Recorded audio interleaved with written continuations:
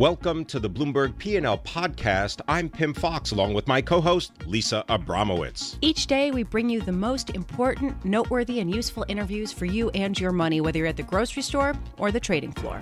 Find the Bloomberg P&L podcast on iTunes, SoundCloud, and at Bloomberg.com.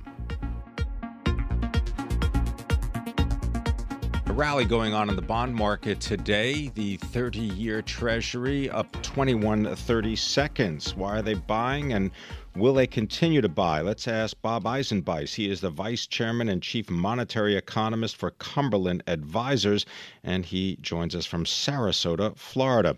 Bob Eisenbeis, thanks very much for being with us. Let's jump right into it. Sure. Give us your analysis of what you believe will happen tomorrow and what the questions will focus on following the decision by the FOMC, because Janet Yellen, chair of the Fed, is holding a press conference, which we will carry live. Sure. I think given the sort of parade of FOMC participants that began about February 22nd or thereabouts with Governor Powell, we've seen a pretty remarkable parade of people suggesting that there's going to be a rate hike tomorrow. So I think, and markets believe this, they priced in essentially 100% probability that there'll be another 25 basis point rate increase. And so I think that's what we're going to see. The interesting thing is that will be a rate increase following the one in December, and the December GDP number, which is the most current one that will be available, essentially was baked in the cake before the December meeting. So the decision is really not based on GDP for the first quarter of this year or anything else. It really hinges on the employment and inflation situation. And I think they will declare victory as far as their objectives are concerned, and that will be their rationale. Bob, we've had a number of analysts come on and say that the market is inadequately pricing in inflation and the possibility of the Federal Reserve unwinding their balance sheet or the Treasury Department potentially selling 50 or 100-year debt. In other words, 30-year bond yields are too low, according to a lot of analysts. Do you agree? And if so, where should they be? Well, I mean, clearly we are in a disequilibrium situation. So if the Fed were to return policy to normal, we'd be looking at a yield curve that would be higher than where it is, but I don't think it would be too much higher, simply because our normalization would take place in the context of a world in which other central banks are still pumping liquidity into the marketplace, which I believe, while it would contribute to, while the Fed's moves would contribute to a more of a movement on the short end, I think you'd see a longer end that would be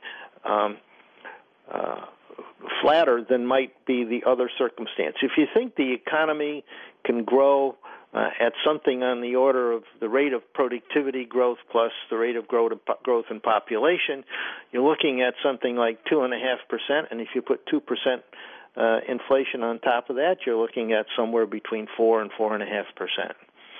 So, what are you advising your clients to do? Well, we're pretty cautious at this point because there's still a lot of uncertainty. We're not sure about what's going to happen as far as fiscal stimulus and how this will all happen. I think when the Fed means gradual, they mean gradual, and it's going to take them some. I don't see them rushing to make multiple policy moves the way some of the people are pricing it in. I think. Is this a 5 or 10-year program?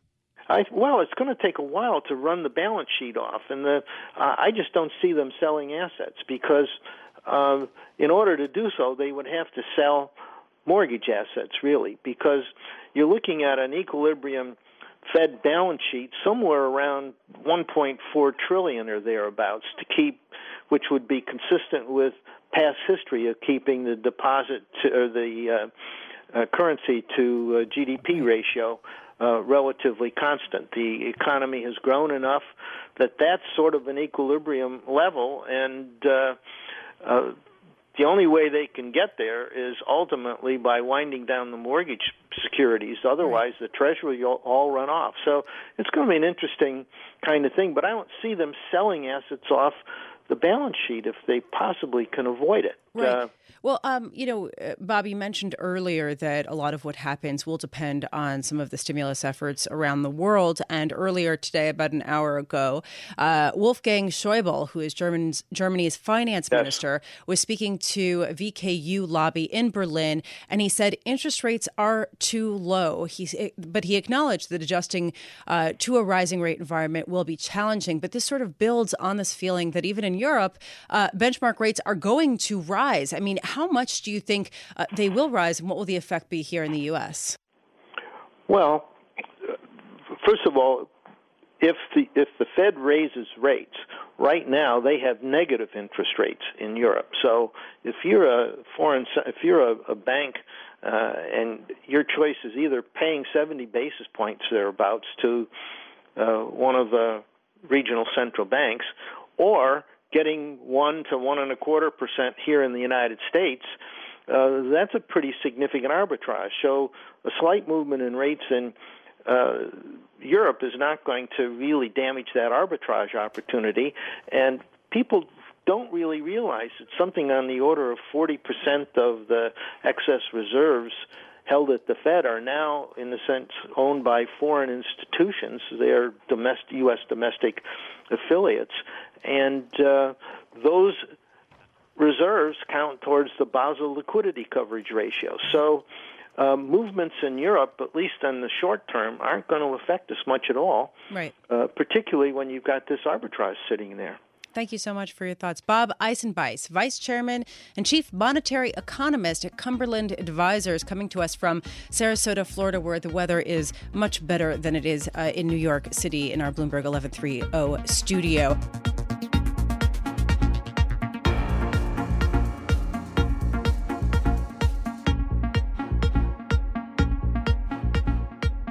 A new estimate shows that 14 million Americans could lose health coverage by next year under the GOP Obamacare proposal, leaving House Republicans in a bind with a dire picture of the bill's effects heading into the 2018 congressional elections. Here to tell us more is Anna Edney, healthcare reporter for Bloomberg News, joining us from Washington. Anna, thank you very much for being with us. I want to start off with perhaps a strange question and ask you if you can tell us, who is Keith Hall, and why might he feel that he is between a rock and a hard place? Sure. Keith Hall is the Congressional Budget Office Director, and he, has taken, his office really has taken a lot of heat in the last, few weeks because the Republicans and the president have wanted to sort of prepare people for a score from that office on this health legislation that doesn't look that great, particularly for how many people will be uninsured under Republicans' plan to replace Obamacare. So Keith Hall, has sort of had to take that criticism and sort of deal with the fact that, Republicans in the administration are basically saying that CBO isn't good at its job, even though it was Republicans who actually put him in charge of this office in the first place in 2015. Well, hold on. So First, let's just talk about some of the things that it found. It found that about 25 million Americans would lose coverage under the plan, that basically it would reduce taxes for wealthier people. It would increase the premiums that people would have to pay, typically would fall to less well-off Americans.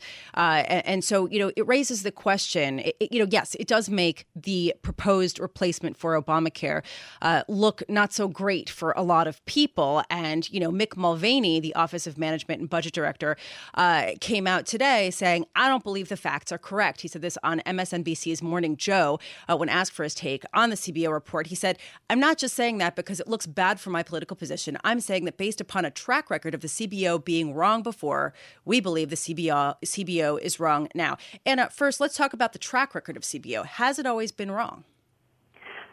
Certainly when it came to Obamacare, when the CBO was assessing that, when it was in legislative form in 2009 and in 2010, it made some predictions that were off. It CBO predicted very high numbers for the number of people who would sign up for Obamacare plans through the marketplaces that the law created, and those didn't come to fruition. And that's where a lot of people are focusing right now. One interesting thing I noticed in the CBO report that came out yesterday is that CBO tried to address this a little bit and said, yeah, we underestimated some stuff, we overestimated some stuff before, but we're learning from those each time we go, and we really tried to take those lessons into account when we assessed this piece of legislation. The current Health and Human Services Secretary, Tom Price, I believe said that this about Keith Hall. I'm sorry to harp on this, but I thought it was interesting. He has previously said that his vast understanding of economic and labor policy will be invaluable to the work of CBO and the important role it will continue to play as Congress seeks to enact policies that support a healthy and growing economy. This is the current Health and Human Services Secretary, Tom Price. Why would he change his mind so directly? I think that's a great question, and the situation that has changed is now that Republicans also have the White House and are able to craft their own legislation. Sometimes it's very hard to take what CBO is telling you, and they want to be able to get this through. They want to get it done in the House at least before members go on Easter recess, which is just a couple weeks away. And so, for Tom Price to sort of change his tune on the CBO would make sense for what they're trying to accomplish now versus what the landscape was in 2015. Anna, the CBO is an independent group. It's bipartisan. Is there any other agency, any other group that has the known kind of bipartisan appeal to give an additional independent review of the Republican healthcare plan? Well, we're sort of looking out for that. Tom Price had mentioned that there would be other groups that were looking to assess this and that might have different numbers than what CBO came up with. They haven't released those, but there are, other CBO directors who worked under previous Republican administrations. Take Douglas Holt-Eakin, for example, who might be able to make assessments for them that would, work differently. And CBO has their own way of estimating these things, and not every economist agrees with it. So there could be other groups that would do this differently. Anna Edney, thank you so much for joining us. Anna Edney, healthcare reporter for Bloomberg News, coming to us from Washington, D.C., talking about the latest GOP proposal to replace Obamacare and the Congressional Budget Office's report saying that 14 million Americans could lose health care coverage by next year, and 24 million people would lose it by 2026, bringing the U.S. uninsured rate to a record 19%.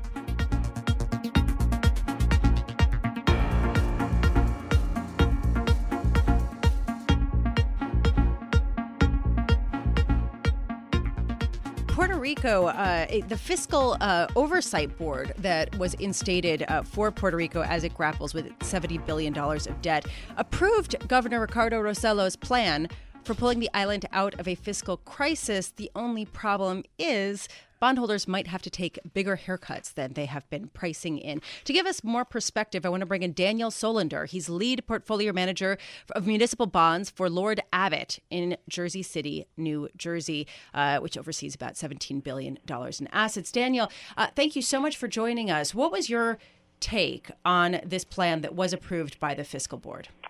Well, first, thank you for having me.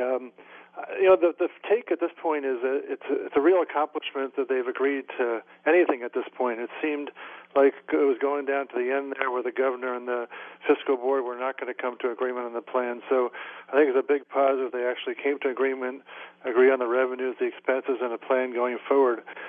From a bondholder perspective, the numbers are a little bit lower than they were before. There's still a lot of uncertainty going forward because there's other revenues that could come in that aren't part of the plan, and there's a lot of ways to structure bonds that can be more creative and still need a lot of negotiation. So it's good they came to an agreement, but still a long way to go before they have an agreement with bondholders.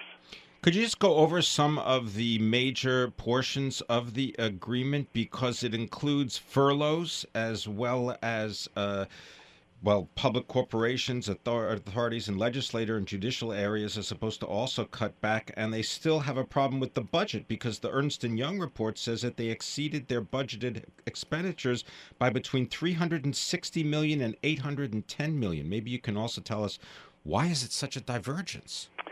Well, the government there is, for a long time, there's been a lot of difficulty getting good financials and getting understanding, and they've been way behind on their audit, so a lot has not been clear. There were kind of a few things at the end. There were, on the expense side, they did need to cut expenses more than the governor originally wanted to. The fiscal board said a lot more needed to be done. In order to go forward, a lot more needs to be done on the expense side to reduce the size of the government. And on the revenue side, there were issues with some of the forecasts being maybe a little too optimistic in terms of what kind of revenues they could get and differing opinions on economic growth. So those were kind of some of the things that had to come together at the end. And yes, there were some things the governor didn't want to do, such as furloughs, and they have a whole Christmas bonus system. And there are some agreements now that if the governor can come up with other revenues, he doesn't have to cut as much. But right now, he has to cut some of the things he didn't want to cut for the people working for the government that originally he hadn't planned. Daniel, how big is the portfolio of Puerto Rico debt that you oversee? Well, we have a high yield fund in one of our portfolios, so we have more than $100 million of Puerto Rico bonds in our portfolio, and but it's a small percentage. But it's an interesting part of the high yield market because in municipals, a few years back, if you remember, Puerto Rico was investment grade. They dropped to the high yield market, became a big part of the market. So they're a decent part of the portfolio, but also there's general obligations, there's sales tax bonds, there are electric and sewer bonds, there are power authority bonds. There are a whole bunch of different sources of revenue, so they're not just one credit. Are you underwater? What's surprising is the Puerto Rico bonds have actually, some of the bonds have performed pretty well. Last year, within the municipal bond market, the Puerto Rico index was the highest performing index. So kind of what happened after things really were going bad a few years ago is bonds really dropped to distressed prices, and they rebounded a lot now coming in the last year or so. So some holdings are at a gain, some are at losses. They're kind of all over the place, but there are still some at losses, definitely, because when they brought the last deal, prices are way down from the last deal. Daniel, is there anything about the recent proposal that would encourage you to go and buy more? Right now, it's I guess it's hard to. I can't really speak exactly what we're going to do on the trading side, but it's not right now. There's a lot more details for a bondholder to be positive because the numbers did come out a little bit lower than expected for bondholders. In the secondary market, bonds were traded down the last day or so, and there's still a lot of disagreements among different crediting classes, whether it's sales tax and general obligation bonds. So right now, there's a lot of. It's tough to really get very optimistic at this point, but the only positive out of it you could get is there is progress now that they have a fiscal plan. Maybe they can negotiate more seriously. Thanks very much for being with us. Daniel Solander is lead portfolio manager of municipal bonds with Lord Abbett. They're based in Jersey City, New Jersey. They manage over $17 billion under management.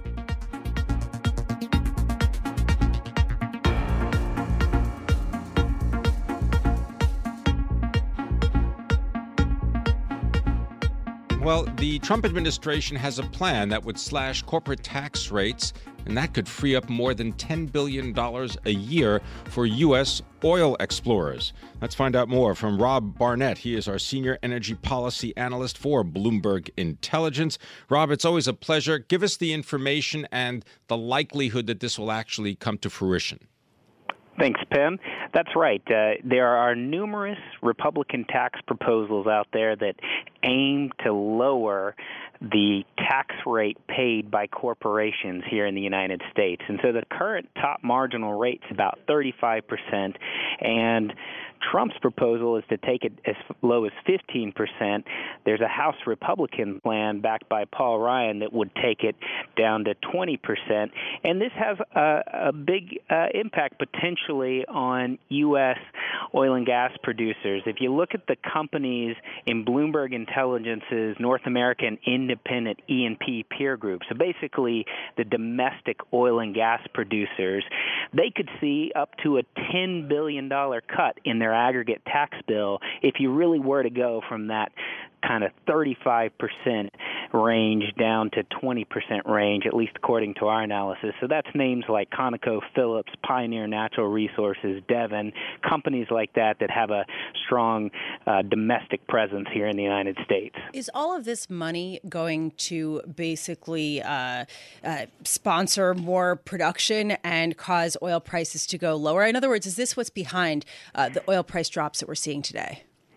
Well, daily volatility in the oil price is influenced by so many things. I wouldn't try to pin any near-term movements in the oil price on sort of big, broad tax discussions. But I think your intuition is right. If you reduce the tax cost for U.S. oil and gas producers, you potentially make it more attractive to produce oil and gas here in the U.S., and you potentially could see, in our view, especially some of the large integrated companies taking more interest in the U.S. because this could make producing oil and gas here in the U.S. more attractive relative to other parts of the world if we truly do lower the tax costs that some of these companies have to pay.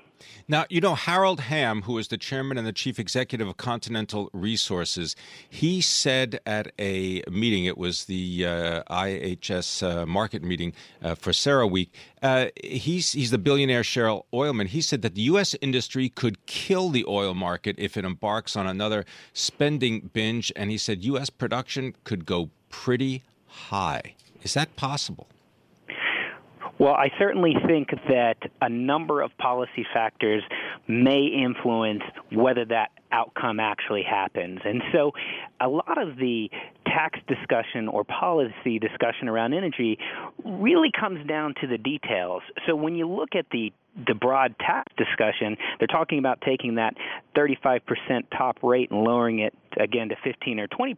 But in exchange for that, there is also a strong chance that the energy industry would lose a lot of its favored tax deductions. So that's the ability to expense intangible drilling costs, the manufacturer's tax deduction, all kinds of things like that potentially go away in this world. The other thing to keep an eye on is that there's also discussion around tax and increasing taxes at the border, so this border adjustment tax. That's not necessarily good news for the industry, so it could be a wash if we sort of lower corporate rates but then add a border adjustment tax. So a lot's going to depend on the details of the tax discussion.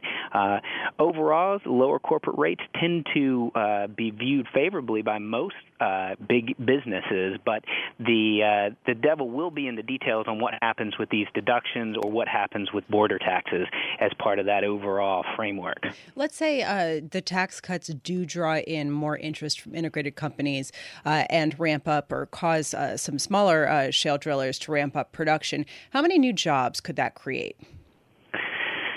Well, I think a lot of this discussion is centered around bringing jobs back to the U.S. And over the last couple of years, there's been a big pullback in jobs in the oil patch, mainly driven by the decline in prices that we've seen. But over a multi-year period. So, as a whole, the industry employs hundreds of thousands of people. So if you were to ramp production, it may scale somewhat linearly, although I'd keep in mind that because of the pullback in prices, the oil and gas companies and the service providers have gotten more efficient with how they spend money.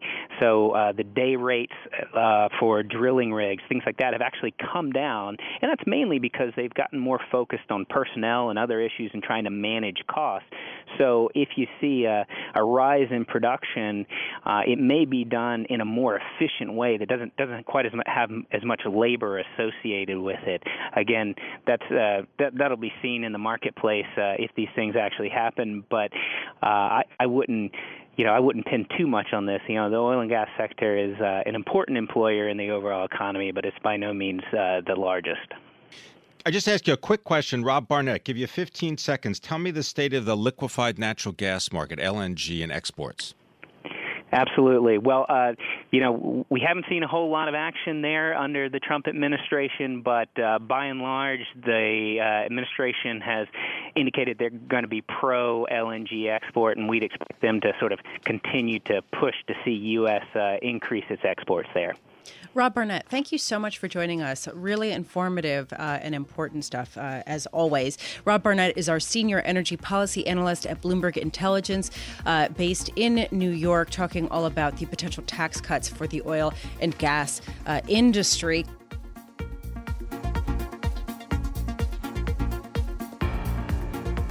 Thanks for listening to the Bloomberg P&L podcast. You can subscribe and listen to interviews at iTunes, SoundCloud, or whatever podcast platform you prefer. I'm Pim Fox. I'm out there on Twitter at Pim Fox. I'm out there on Twitter at Lisa Abramowitz1. Before the podcast, you can always catch us worldwide on Bloomberg Radio.